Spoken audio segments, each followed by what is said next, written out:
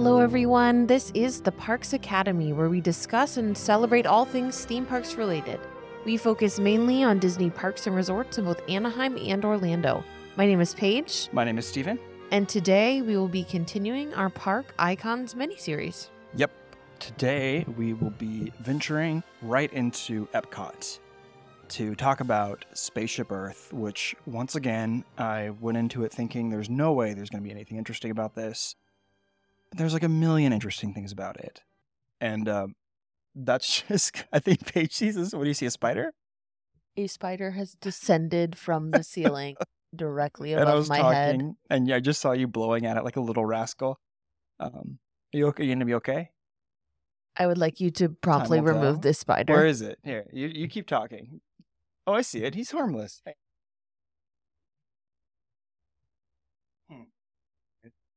All right, we got the spider. Anyways, yeah, your face was hilarious when you were doing that. I mean, that was it's tough to be a bug. I was gonna say, I was like, yeah, except it was like Wrong really, episode. it was really, really small, and Yeah. I'm sorry for any spider enthusiasts, but I did clap my hands over it and squashed it. So, Sorry, spider. yeah, I have an anecdote before we get into what we're excited about in the episode and everything, and I just wanted to share it. So sometimes like life is really serendipitous, right? And it just throws things at you kind of randomly. Mhm. So last week we talked about the famous quote 1932 song "What No Mickey Mouse? What kind of party is this?" Uh-huh. Right? And or said like, yeah. But so like, I think it was like "No Mickey Mouse, what kind of party is this?" So I and that came out in 1932. Mm-hmm. So in 1933, there was a film with Buster Keaton and Jimmy Durante called "What? No Beer?" And then in the film College with Buster Keaton, he had a poster on his dorm room wall that said "What? No beans?" Weird. And so It was it like just a phrase in the 30s. it was weird, I guess. I mean, it was obviously no Mickey Mouse. Well, no, it said "No Mickey Mouse. What kind of party is this?" But it still kind of had like that Yeah. same sort of tenor to it. So I just Yeah. thought that was weird. And also, I think in our episode, I said that there was no recording of it, but I think I may have found one. Oh, really? So I'll try to link that up. Yeah, that's After I made a mistake in our last episode about me thinking that an Imagineer had passed on when he actually didn't. Yeah. I went back and was double checking some things. You mixed up your Kevins. Your Yeah. Kevin Rafferty's. There's more than one. It's easy to do. Yep. When there's two of them. Yeah, for sure. Gosh, that was, what are you excited about this week? I have two things I'm excited about. One is sports related and one is Disney related. Okay. The sports related one is also kind of Disney related because on Saturday this week, we went to the Orioles game and it was Marvel Night. Yeah. And it was super cool. Couple of really confused fans Yep. who dressed Yep. up as DC characters. Correct. Yep. Get your superheroes straight, people. But there was a cool bobblehead giveaway with Mhm. Adley Rutschman as Captain America, which Yeah. was really neat. And then before the game, they had a Captain America, Black Panther, and then the Oriole bird was dressed up as Thor. And so it was fun. They had meet and greet stuff for the kids, and they gave away little action figures to every kid. They got to pick a superhero, so you could pick, Cap, or you could pick Iron Man. You could pick a lot of different toys. Mhm. And then there was fun Marvel theme music That kind was of throughout cool. the That was evening. cool. So that was really fun to kind of tie in Marvel with baseball. Yeah. It was really hot. So It was that was not super fun, hot. but otherwise it was great. Yep, summer's upon us, my friends. Big time. The other thing, Disney related news that came out this week is because now we've gotten the trailers and the new Indiana Jones film is coming out this year. Mhm. They have opened a pop-up bar. Yeah, I've been seeing that. How Called cool, huh? Indiana Jones Den of Destiny, and it's right in Hollywood Studios next to the Indiana Jones Stunt Spectacular. So I believe it took the place of the Indiana Jones Outpost, whatever that little shop that was right next to the ride or the show, I'm sorry. And so it took the place of that. And Right. so I don't know how long it'll be there, but Yeah, big Indiana Jones stuff happening right now. Yeah. I mean, The- a normal thing for us to go to Jock Lindsay's every time we go to Disney Springs. Right. So that's like our first night. We just got there, got off the plane, go to our hotel, check in, and then go to Disney Springs and go to Jock Lindsay's. Mm-hmm. So I think this is cool. I don't think it's going to be around long enough for us to see it. But for those of you who are Indiana Jones fans and you're in the area or you have a trip coming up, probably check this out. I know they don't only just have like cool beverages that are themed, but there's also props from the movie that were there. I've seen some pictures of that. Yeah. So yeah, there's little signs that show the different outfits and what film they're from, and like there's a little set of playing cards from one of the films. So yeah. Very, cool. very cool. Good. I've got 2 quick things this week. The first one is that today, Ubisoft announced a brand new Star Wars video game called Star Wars Outlaws.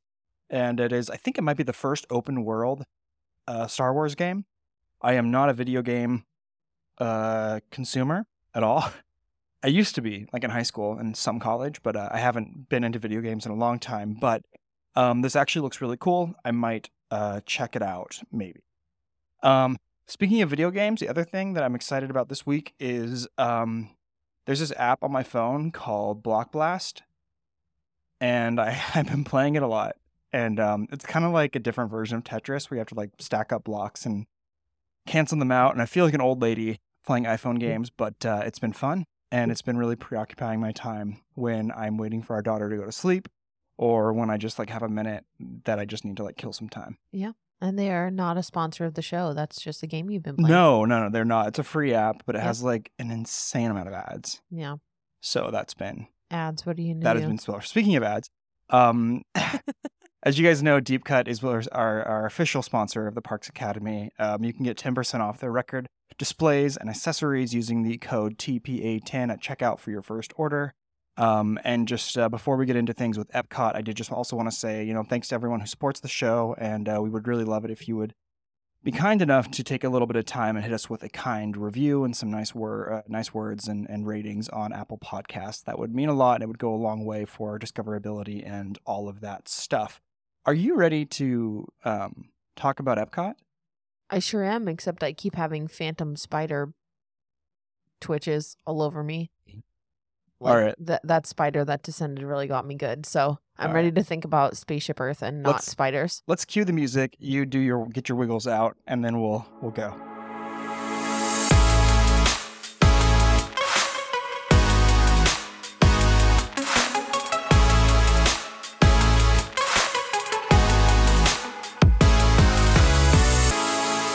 The experimental prototype community of tomorrow was Walt's huge dream for Florida.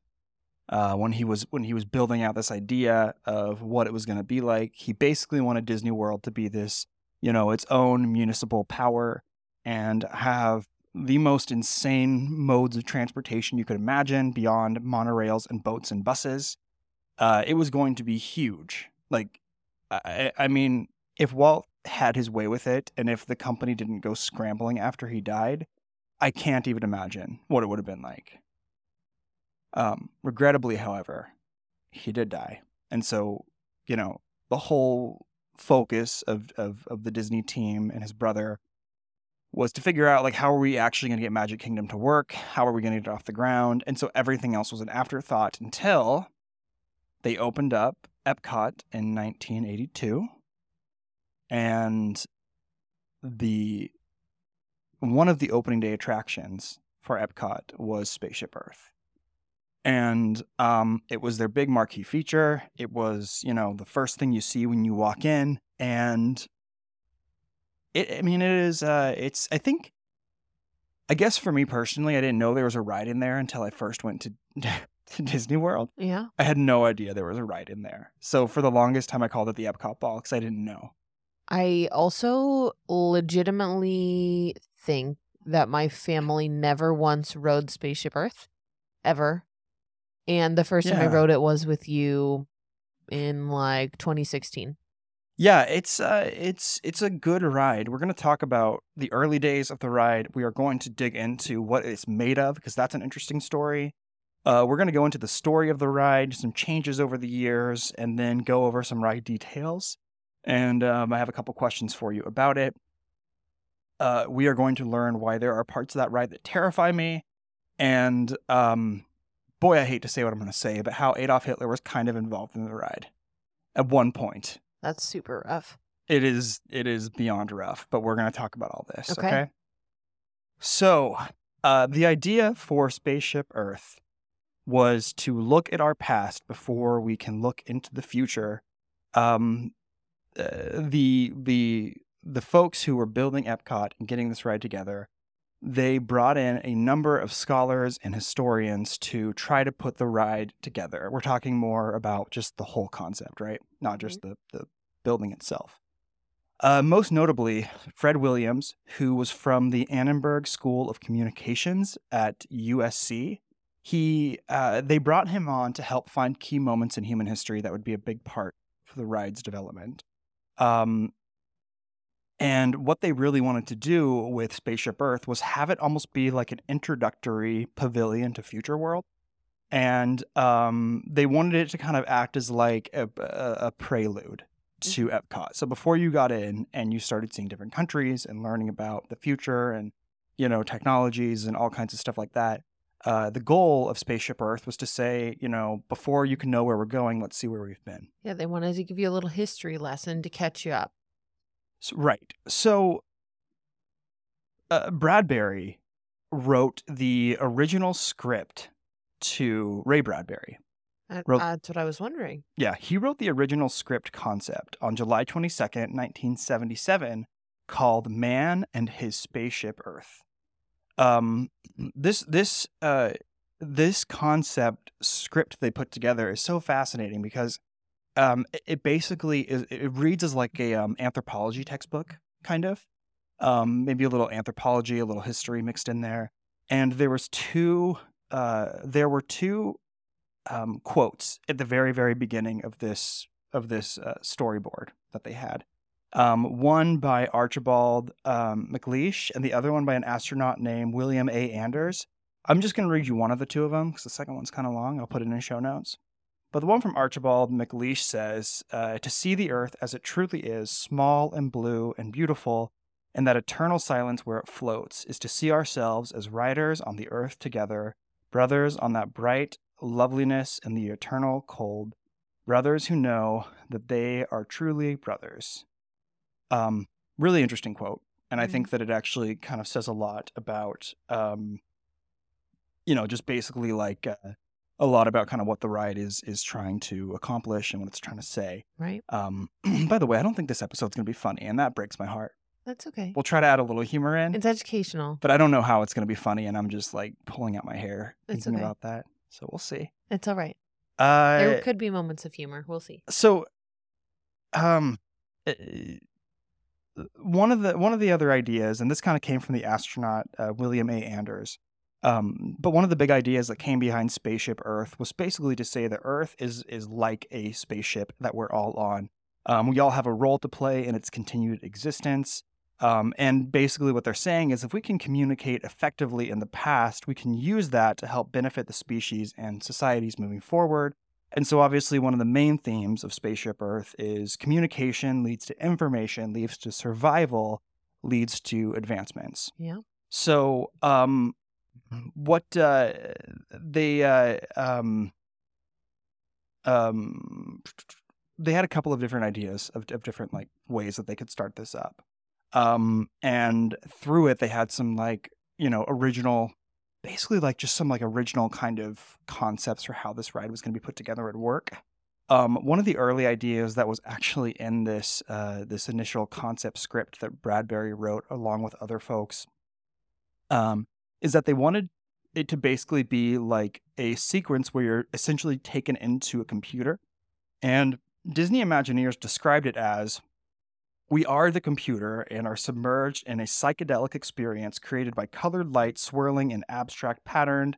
And they said the air is filled with the sound of a million facts, which just sounds like so overwhelming. That also sounds very 70s and early 80s. Right. I mean, because they were doing all this kind of work in the late 70s before. Right. because it took about 4 years to Yep, get that makes Epcot sense. ready to go. Yeah. Another idea that they had was they wanted to create this idea of the universal man. And so essentially, one of the things they wanted to do was you get in your ride vehicle. And because this obviously was before they came up with like how the ride was going to work, you know, basically what it was. They wanted to come up with like, you know, what is the structure going to do and Sure. how is the story going to function in there? Mm-hmm. So in the early days, they cut this, but they wanted to kind of have like you get into your spaceship, right? And or your ride vehicle, and you basically just like start riding into darkness, and slowly you start seeing faces appear out of the darkness, and you hear voices kind of fade in and fade out. So they had a list of people that they wanted to have be the voices. Here comes Hitler. They wanted to have, and this is all in that script, okay? They wanted to have Kennedy, Martin Luther King Jr., Teddy Roosevelt, Churchill, Truman, Gandhi, and in quotes, it said, I literally saw this script. I was going through a PDF of this thing. Hitler shouting to his mobs. And eventually, what they wanted was all the voices to blend together and form the universal man. Yeah, I don't know about that last one. In the 70s? Yeah. Mm-hmm. Was their point that like I think their point was like, no matter who you are, evil also coexists as humans too? I think that what they were trying to say, and boy, oh boy, is this touchy. I think what they were trying to say is that everyone's part of the spaceship. Everybody in their existence is part of the human story. And I have a lot of thoughts about that. yeah, I mean, like, yes, everyone, whether they did terrible things or great things, everyone is part of the human story. They're part of history. Yes, of course. However, and we shouldn't like forget those things that big they asterisk. happen. But at the same time, it's like if I heard Hitler screaming on Spaceship Earth, I'd be like, get me the heck out of here. Yeah. Because that sucks. Yeah, and like no, then we're thanks. the universal man. It's like, no, everyone else is great up until then, you know, like MLK Jr., Kennedy, you know, Roosevelt, Churchill, Truman, Gandhi, fantastic. And I'm sure that if they would have gone that route, they could have added in even more and more and more voices, right? Like, you know, great female leaders, right? Like, more people who have made a huge impact. Like they could have updated that annually from like poet laureates to presidents to, you know, people who started movements in the United States or around the world. But they scrapped that idea, and thank goodness they did, because that would have sucked butts, dude. I would have hated that. When you first started talking about the universal man, I thought you were going to be talking about, and you said all these faces would start appearing. I thought where you were going with that is that sort of image that, you know, we see it projected all the time, that by whatever 2075 or everyone something, like looks like Nick everyone's gonna be like a similar look, because there will be so much like interracial marriage and different ethnicities will have sort of combined, because we're getting further and further away from being separated by that. And so everyone will sort of have like this sort of universal look to them. That's where I thought you were going with that, which I thought was really ahead of its time in the late 70s.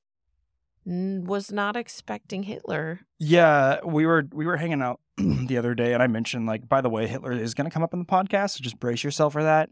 I just think it's really strange that in like almost the 80s they were considering him being a part of the script. But I'm really glad they scrapped that, because that would have just been the pits. Well, yeah. We're not at all getting political on this podcast, by the way, but there's just been a little bit too much recent news about this. Well, let's just call a spade a spade. There were like Nazi flags in front of Disney World that I saw like this week. Yep. And like, screw that noise. Yep. No place anywhere for any of that. Yep. And yeah. Yikes. Anyways, I'm glad they changed it to what it is. Let's get back on track, okay? We're happy Hitler is not present in Disney World and moving forward. Thank you. So basically, yeah. So then there's the universal man. He's talking to you, and he's whatever. And he begins the ride narration. And from there, you would basically go into utter darkness and be hit with a giant explosion symbolizing the Big Bang. And then you would travel through space and planets, eventually ending up on Earth with the dinosaurs. Okay. Which is like, we love dinosaurs, but they had nothing to do with like humans Technology. evolving. Right. So it would go through the whole story of mankind, focusing on all of those key points that I mentioned. Fred Williams earlier from USC had kind of plotted out. And the big finale would take us up into space, symbolizing us as future space explorers, and then shifting the focus back to Earth when we descend back down as the Universal Man challenges us to build a better future. Wow, does that sound like a lecture? I don't want any of that. Well, that's kind of what happens. I know, but like it sounds kind of like a little lecture. The way that it's described does not sound great, but I mean, not to like spoil what you're going to talk about. It does start with like cavemen and mammoths. Yes, it does. And then we'll you end up about that. in space looking down on Earth, and then you descend back and you're making choices about how to make a better future. Right. So that's almost what you said. Yeah, it is. I just think there's a difference between making choices on a fun little screen and like being told what lectured, good choices are. Yeah, for sure. One interesting thing that I think is that when they had all these ideas for a lot of the early sort of spaceship stuff, like they wanted to have we'll talk about it in just a brief moment with some of the storyline, but they wanted to have like a space station and stuff like that. So there was a whole lot of concept art by an artist named Claudio Mazzoli. And if you look at the entrance of Spaceship Earth, there's that big, beautiful mural. That was from his work. Okay. So they kind of put that there as homage to the fact that he was really working on some ideas and some creative, storyboarding and visuals for the ride itself. Yeah, the mural that has like the cavemen at the bottom and the astronauts exactly, on top. Yeah. Right. We are going to talk about the story, but I want to really quickly. Actually, let's continue on with the story. Let's and talk then we'll about get the story. So obviously, like I said, it focuses on the evolution of communication with the prediction of what the future is going to be. And fittingly, communication was the through line for the entire story. It was and still is. And very fittingly, Bell Systems was the very first sponsor of Spaceship Earth. It took over 2 years to complete. It is comprised of 2 separate spheres. And it was the first of its ride to be like that. And the ride layout actually is comprised of 2 helixes using Disney's Omnimover system, which is the exact same system that you would find in like your Doom buggies, for instance, in Haunted Mansion. I had mentioned that Ray Bradbury was very, key in his involvement with the original storyline for the attraction. And actually Spaceship Earth did get its name from R. Buckminster Fuller's 1969 book called Operating Manual for Spaceship Earth. Interesting.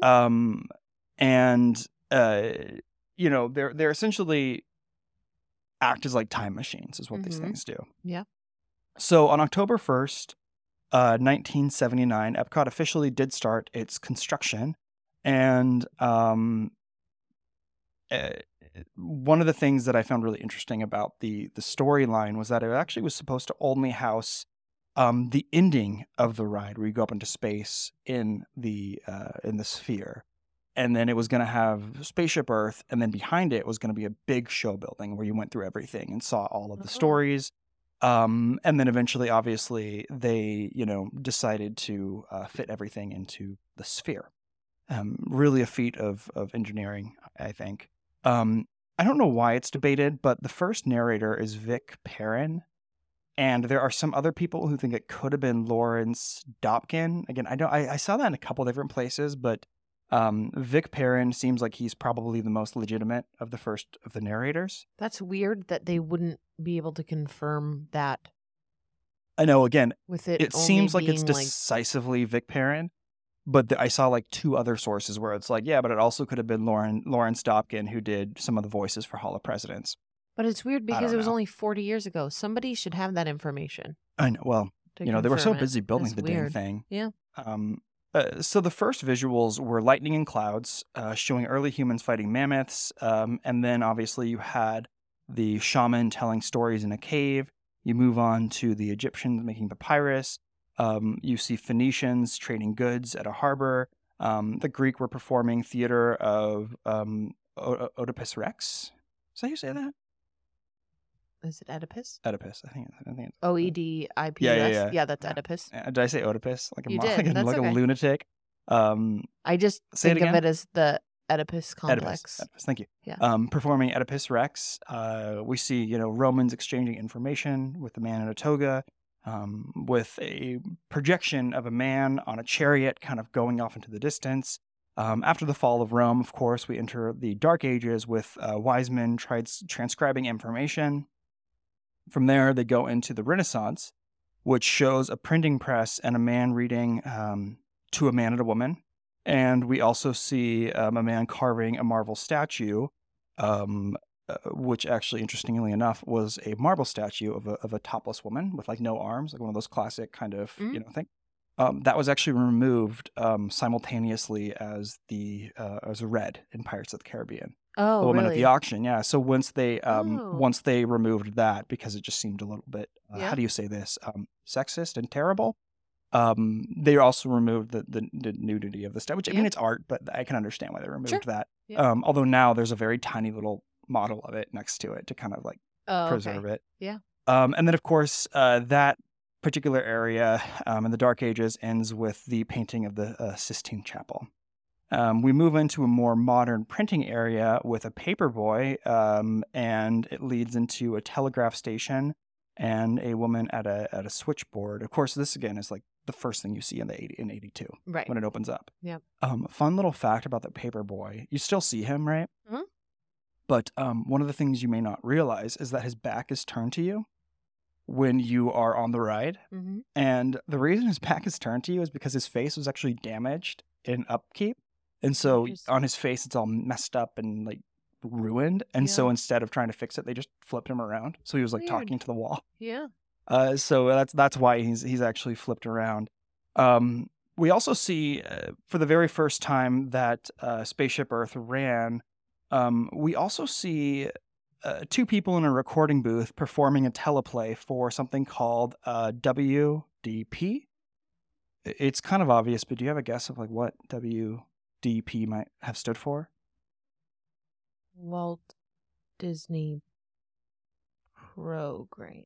Walt Disney Productions. I was so close. That's I was okay. on the right track. To the right of that, of course, there's a cinema which is sharing clips from early days of film. We also see a family watching television in their apartment, or in their home, with a bunch of like apartments in the background, kind of showing like, the new sort of way of living in community. And then beyond that, of course, we see a boy at a desk at a 1970s computer. And then we see a person at an 80s, sort of more modern, quote, computer in the 80s. And then, from there, you end up seeing a networking computer center as employees are like monitoring the system, similar to how you would have like a big, like in those situation room things at NASA where you see like the whole globe and all that. Yep. Something kind of like that. And then, of course, you end it at the very top of Spaceship Earth. Yeah. Originally, it was intended that you would exit through the spaceship's airlock hatch and travel through a lunar surface with a moon base under construction. They used forced perspective to expand space and kind of make it look really, really big. But unfortunately, the idea was scrapped because it was like deemed less than convincing. It just was not looking good at all. What's interesting though is up until I want to say like the 90s, almost 99 perhaps, there were actually still parts of the moon surface in the attraction. Really? So as you were going through the space, there were like astronauts, there was a space station, satellite props, and as you were going down, there was screens with projected colors and images and things like that. While other screens kind of around you as you were going backwards shared video on just, kind of all over the place of different things happening, and sort of almost like a historic recap, if you will. Right. The original Earth station's final unloading area was called World Key Information. So this is kind of like that area where you get off the ride and there's all this stuff happening. And there you could actually at the time set up reservations or just get information about the park. Oh, So it was pretty simple. Yeah. Really. In 1986, so only 4 years after opening, AT&T took over as the main sponsor, and Walter Cronkite. Walter Cronkite. Wow, boy, I said this one's going to be funny, and this is a laugh a minute. He took over as the narrator with a brand new script. Fog effects were removed from the introduction, and they replaced it with a star field. A bunch of animatronics were removed, and this new version had a score with a brand new song called Tomorrow's Child as you descended down the ride. I'm going to play you a little bit of this song. We will make sure it's audible in the show. Sure. This is like what nightmares are made of after you were in a room full of animatronics. Tomorrow's child, gathering gifts from our past. Tomorrow's child, shaping a world that will last. Holding the spark as we embark on a great journey together. We're learning to reach for hope and desire. If that was with a fireworks show, sure. I do not want that when I'm Children's going choirs backwards in a the dark room. Yeah, no, thank you. Tomorrow's Child, not a summer banger by any means. Yeah, I don't want that. I'm glad that's not there anymore. Do you know how long that rendition was around?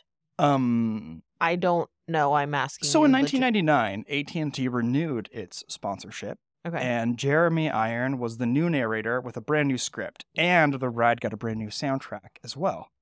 So that's your answer. It was there for about 13 years. Okay. Okay.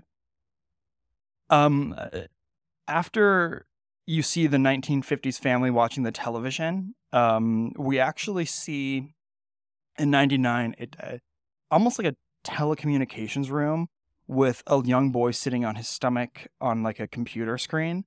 And he's seemingly FaceTiming. I put FaceTiming in quotes in my notes here, but he's like video chatting a young boy in Japan on like a flat screen, sort of translucent, like monitor.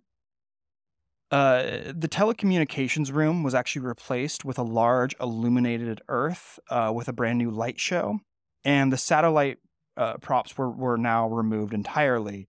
However, the descent included brand new innovative dioramas, and at the end was a beautiful set piece that basically showed off like all of the cities and things that you saw together, basically culminating into this big, beautiful panoramic view. And then when you got off the ride, there was a big sign by AT&T, of course, that said, bringing people together anytime, anywhere. And this new area was called the Global Neighborhood. And it was at the end of the ride with interactive things to do. But in 2004, AT&T decided they were not going to renew their sponsorship, and the neighborhood was left. This is super weird, but literally boarded up and just like abandoned. So they just took walls and they just put it up and left all the modules and things to do in the in that global neighborhood to basically just sort of die off and be gone. That's super weird. Yeah. The next year, after AT&T reneged on renewing their sponsorship, a company called Siemens in 2005 became the new sponsor. And this, of course, came with a brand new script, and a narration was taken over by none other than Judi Dench. Dame Judi Dench. That's correct. And from there, we see new animations on the wall with like the cavemen and woolly mammoths and things like that. We get brand new animatronics, and of course, we see some animatronics and show scenes were basically removed altogether. So here's some of the updates that we obviously now see. The Greek play of Oedipus Rex was now changed to a teacher in his class. So that's where the teacher's speaking and everyone's surrounding him. The chariot racing off was removed, and the couple who was doing the teleplay was actually replaced by a news anchor at a desk, and his microphone read out now, instead of WDP, his microphone now read out WDI. Do you want to guess what that is? Walt Disney Imagineering. That is 100% on the nose. You got it. Woo. On the money, not on the nose. Close enough. Whatevs. The biggest changes, though, were in the telecommunications room, where now we see a woman with one of the very first computers, and one of the just giant computers that takes up a whole room. And then you basically go right into Silicon Valley, where you see what appears to be Steve Jobs or possibly Steve Wozniak working in their garage. And after you pass through that, you see a brand new, beautiful projection of Earth.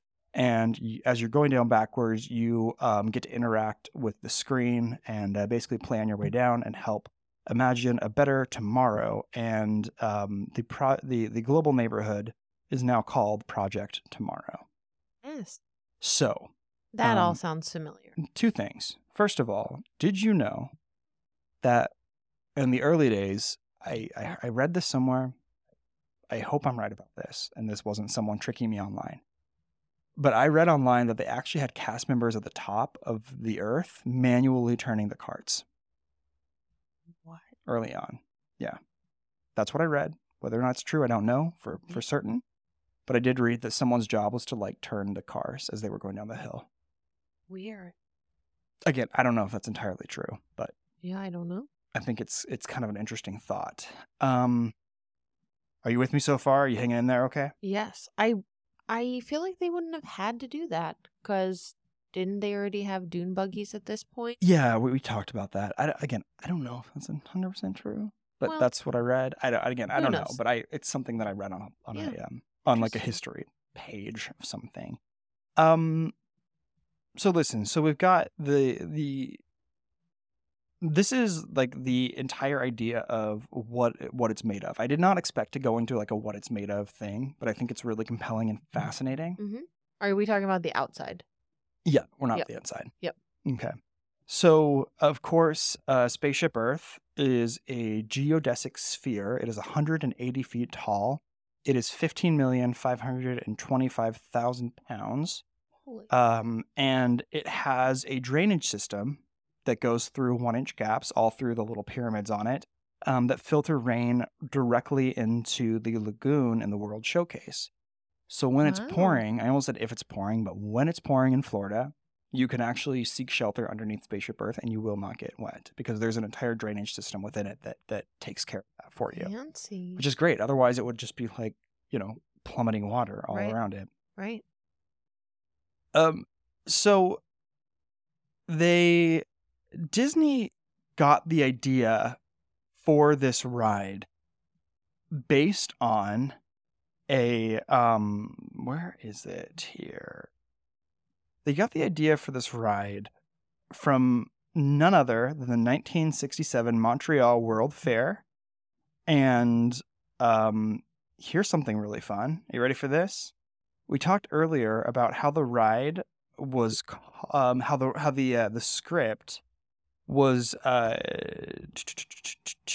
me find it because names are hard,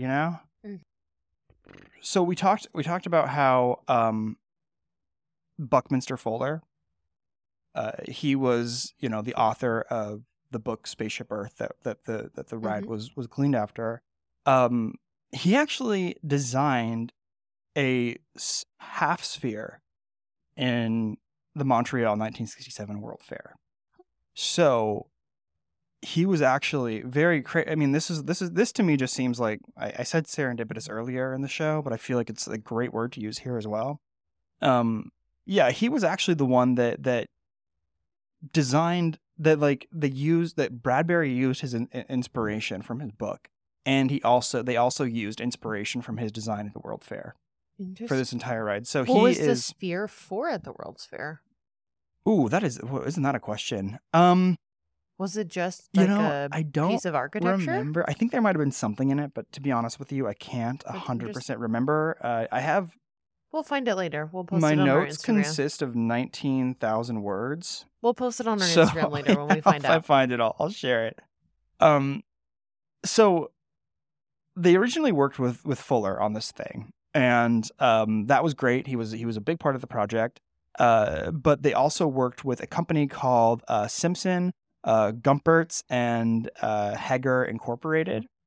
And the sphere is actually covered in something called a leucobond, and there are 11,324 quarter-inch panels with a polyethylene core in the middle. A leucobond was actually designed over the course of a number of years in the 1960s by a company called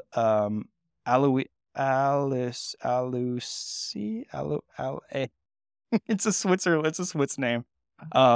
Alusuisse Composites. I You want me to have spell it for you? no idea. Alusuisse. I have no idea. Anyways, I'm gonna do a robot voiceover. So Yeah, there you it go. sounds like, Anyways, this is an aluminum company that was founded in Switzerland in 1888. They found that by using aluminum as an outer shell with a plastic core in the middle, it reduced, first of all, the weight of the material, and it also really helped insulate the material as well. It had really good insulation properties, and so it really helped to kind of make the attraction in the sphere better. Yeah, that makes sense.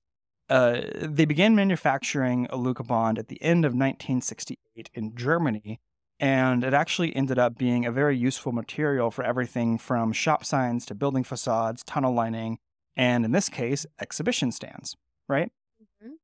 The company, they moved over to the United States in Benton, Kentucky in 1978.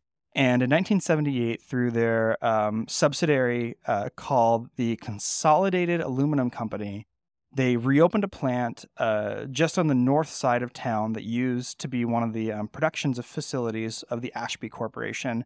And this specific corporation manufactured aluminum furniture like lawn chairs and cots and things like that. Only a few years later, as the 1980s began, a company called Demarest in Manatee County, Florida, threw their hat in the ring to design and build the iconic centerpiece of Disney's newest theme park, Epcot. In their pitch, they wanted to basically give Disney the idea of saying, "Hey, let's coat this entire sphere in a leucobond." And they sent Disney really early examples of the pyramids in the frame. David Demarest, the founder, originally said that Disney was pretty uncommitted to the idea, but after some time they had agreed to the idea, and they did put Demarest in charge of engineering, fabrication, and installation of the outer shell of Spaceship Earth. The material was actually, interestingly enough, tested at MIT, and it was subjected to 120-mile-an-hour winds. Without shattering, it withstood multiple lightning strikes and was deemed fire retardant. And the material was also anodized, which is basically just a process that helps protect the aluminum from the weather and ultimately corrosion. Yeah, makes sense. So basically, this helps with Spaceship Earth because having those clean 11,000 panels would be really difficult to have to clean those things. Yeah. That would just not be fun for anyone. And or also, if they got rusted or corroded or something. exactly. And also, if there's one thing I know about the universe is that gravity hates us and does not want us to defy it. So that would really stink. The Consolidated Aluminum Company basically found themselves manufacturing an estimated 500,000 pounds of leucobond triangles, and it took 350 people to put every panel together. They had a crane with a 300-foot boom that helped, assemble everything. And the panel installation took 4.5 months. The triangle installation was what they said to be the most hazardous part of the job because, some of the pictures I saw were people tied onto Spaceship Earth and hanging off of it while grabbing leucobond triangles and trying to place them on the sphere. But they said that it happened all without incident, so no one was hurt in the making of Spaceship Earth. That's great. Thank goodness. Back in Kentucky, Consolidated Aluminum would end up winning an Industrial Award of the Year from the Marshall County Chamber of Commerce for their work with Demarest and Disney. And now the company is known as 3A Composites, and they are still in Kentucky today. Oh, very nice. What a whirlwind of information that is, huh? Yes. That's more I ever thought I would ever know about, Spaceship Earth. well, plastics and metals. You know, one of the things that I think about with this series is that, you know, we've talked so much about artists and people who you see their work and stuff, and you really think about like the stories and Imagineers and all that. But like, boy, you could really have a job at Disney if you're an engineer, you know? Yeah. If you like, or a mathematician or an engineer or someone who knows their Or way around stuff. construction and Right, exactly. design and architecture. I mean, so- every kind of job. Right. So I found it all really, really compelling. And what's really crazy too to me is that they were able to, you know, basically say like, we are going to take this sphere and, you know, it's going to be 165 feet in diameter, 18 stories tall, and it's going to basically be raised 156 feet off the ground. And they were able to accomplish it. I mean, I think that out of every single icon that we're talking about in this series, without a question, like Spaceship Earth is the most impressive. Yeah. I mean, I think that the castles are gorgeous, and the Tree of Life, of course, is a sight to behold. But this thing is just like a feat of engineering. Absolutely. And it's totally, you know, Disney to me that they saw the half sphere in the Montreal State Fair, and they're like, we can do better than that, or World's Fair, and they're like, we could do better than that. Yep. You know, we're gonna get this sucker off the ground. Yep. Just a couple of really quick little tidbits about this thing that I think is interesting is that, you know, the big mirror piece in the middle of Spaceship Earth, Yes. that's actually serves as an elevator for Oh, really? folks who are in wheelchairs, Oh, which I find kind of interesting that is because I interesting. didn't know that, didn't he? Yeah, weird. I didn't know that. The other thing about the ride too is that, you know, it's obviously ever moving. Mm-hmm. So the line's pretty quick to get through, and frankly, I think it's just a great ride. And I that was one of the things that when I first went to Disney World, I was most like struck by was how beautiful that thing was. The castle was cool, but I've seen castles before. Tree of Life is gorgeous. You know, I've already seen the Tower of Terror before, but something about Spaceship Earth, I think, just is so quintessentially Disney World. And what's interesting too is that it's like timeless, you know. I mean, Right. it looks just as beautiful now as it did way the back in the 80s, yeah. 80s. Yeah. So My favorite part of Spaceship Earth is when you reach the top of the sphere and it feels very much like a planetarium. It's beautiful. It's just a 360-degree experience. There's stars everywhere. I mean, it doesn't feel super realistic like you are in space, but you do feel completely immersed in that experience and what Right. tone they're trying to set. And then you start descending. And I love when something's interactive. So I love doing that and finding out what my house is going to look like and based on what I value. And I have a feeling that our show art might include my picture That's from, my I think it was favorite. 2019 when we went. I And think so. my eyes were half shut when they took our photo, and Judi Dench was saying how great I'm going to be in the future. And I was like, well, maybe. That is one of those rides where I do feel like I need to go on it every time we visit. It actually, I feel like I have to muster up courage when I go on it because it does scare me a little bit. Animatronics make me very uneasy, and these specific animatronics just really freak me out to be around, right? So, you know, there's that. The other thing I'll say too, just about, you know, Spaceship Earth in general, is I think it might be my favorite thing to photograph in the parks, like, period. Oh, you spend more time photographing that morning, noon, and night. So they recently put on all these little, like, I don't know exactly what they're called, and this was not part of my research because it's not in the history, but like a year or two ago, right? They put in like those mini LEDs almost all around it, and I mean, the light shows on this thing now are just absolutely spectacular and gorgeous. They've done so much with it. Like one of my first impressions of it when I was on YouTube as a kid was seeing when they like portrayed Mike Wazowski's face on it. Maybe I was older than being a kid, but remember that? You know what I mean? Yeah. They did that. They do all kinds of cool stuff on it. I think they did some Muppet stuff with it. But this new like mini LEDs on it are amazing. So amazing, in fact, that I got in trouble last time we went because I lost track of time photographing it.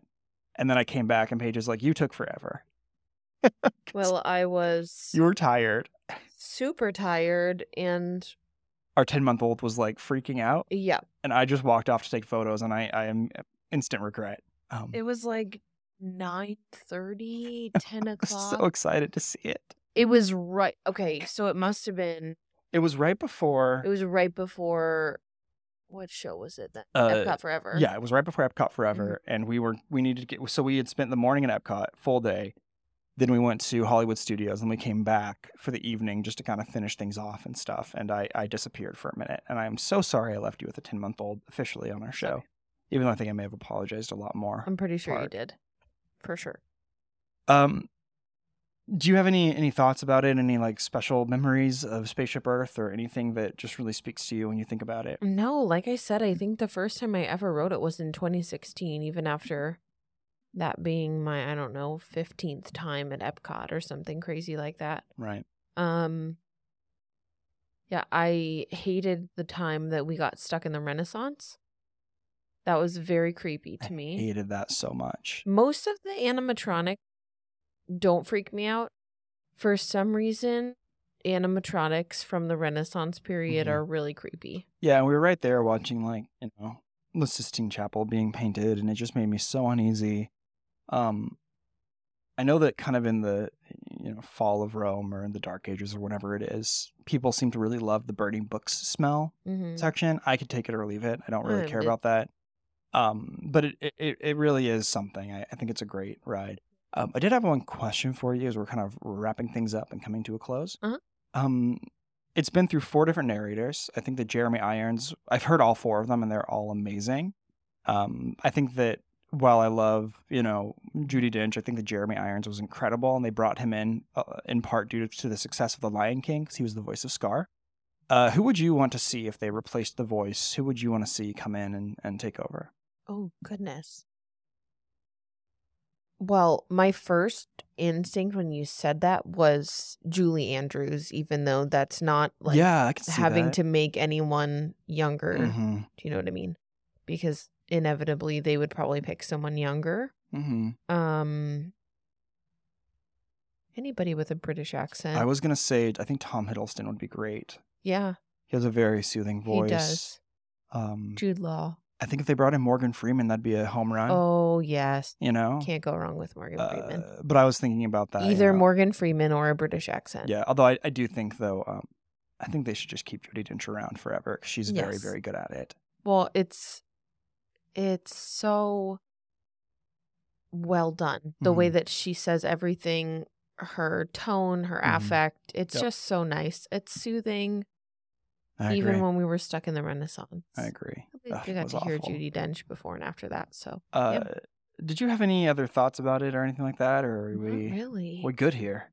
Really. I have a lot of stuff in my brain about the Tree of Life. So we're going to do the Tree of Life next week, followed by the Small Castle in Disneyland, which I'll be doing. And The then teeny Paige tiny castle. will take us home with a big castle in Magic Kingdom. That's going to be a lot of fun. Yes. And then we don't have anything planned for after this yet, although I think what we might do is maybe do a little bit of defunct icons, like the Mickey Sorcerer hat, or maybe talk about a few things that are kind of like icons, but lesser. I would love to talk about the Sorcerer hat. And I kind of want to talk about Matterhorn. Yeah. Because the Matterhorn is like Disneyland, is like Sleeping Beauty's castles, Sleeping Beauty's castles, cute sister. Yes. I think. I agree. I agree. Like Sleeping Beauty's castle's the prettiest girl at the dance, but then Matterhorn walks in and you're like, hello, you are gorgeous. That's a great analogy. Yeah, so anyways, that's going to do it for us. Guys, thank you so much for listening to the show, supporting us, and being part of the Parks Academy. We have such a great time doing this weekly, and again, we appreciate all the kind words and your involvement with the show. Thank you one more time, of course, to Deep Cut for sponsoring the show, and you can get 10% off your first order. Remember, using the code TPA10 at checkout. You can find us online at theparksacademypod.com, at the Parks Academy on Instagram, We are mostly active on Instagram primarily, so check us out there. And of course, if you would like to support the show, the two best ways to do that are either check us out on Patreon, where we have some bonus content coming out, and also, of course, we would greatly appreciate reviews, kind words, and ratings on Apple Podcast. Thanks again so much, everyone, and start in Canada, start in Adventureland.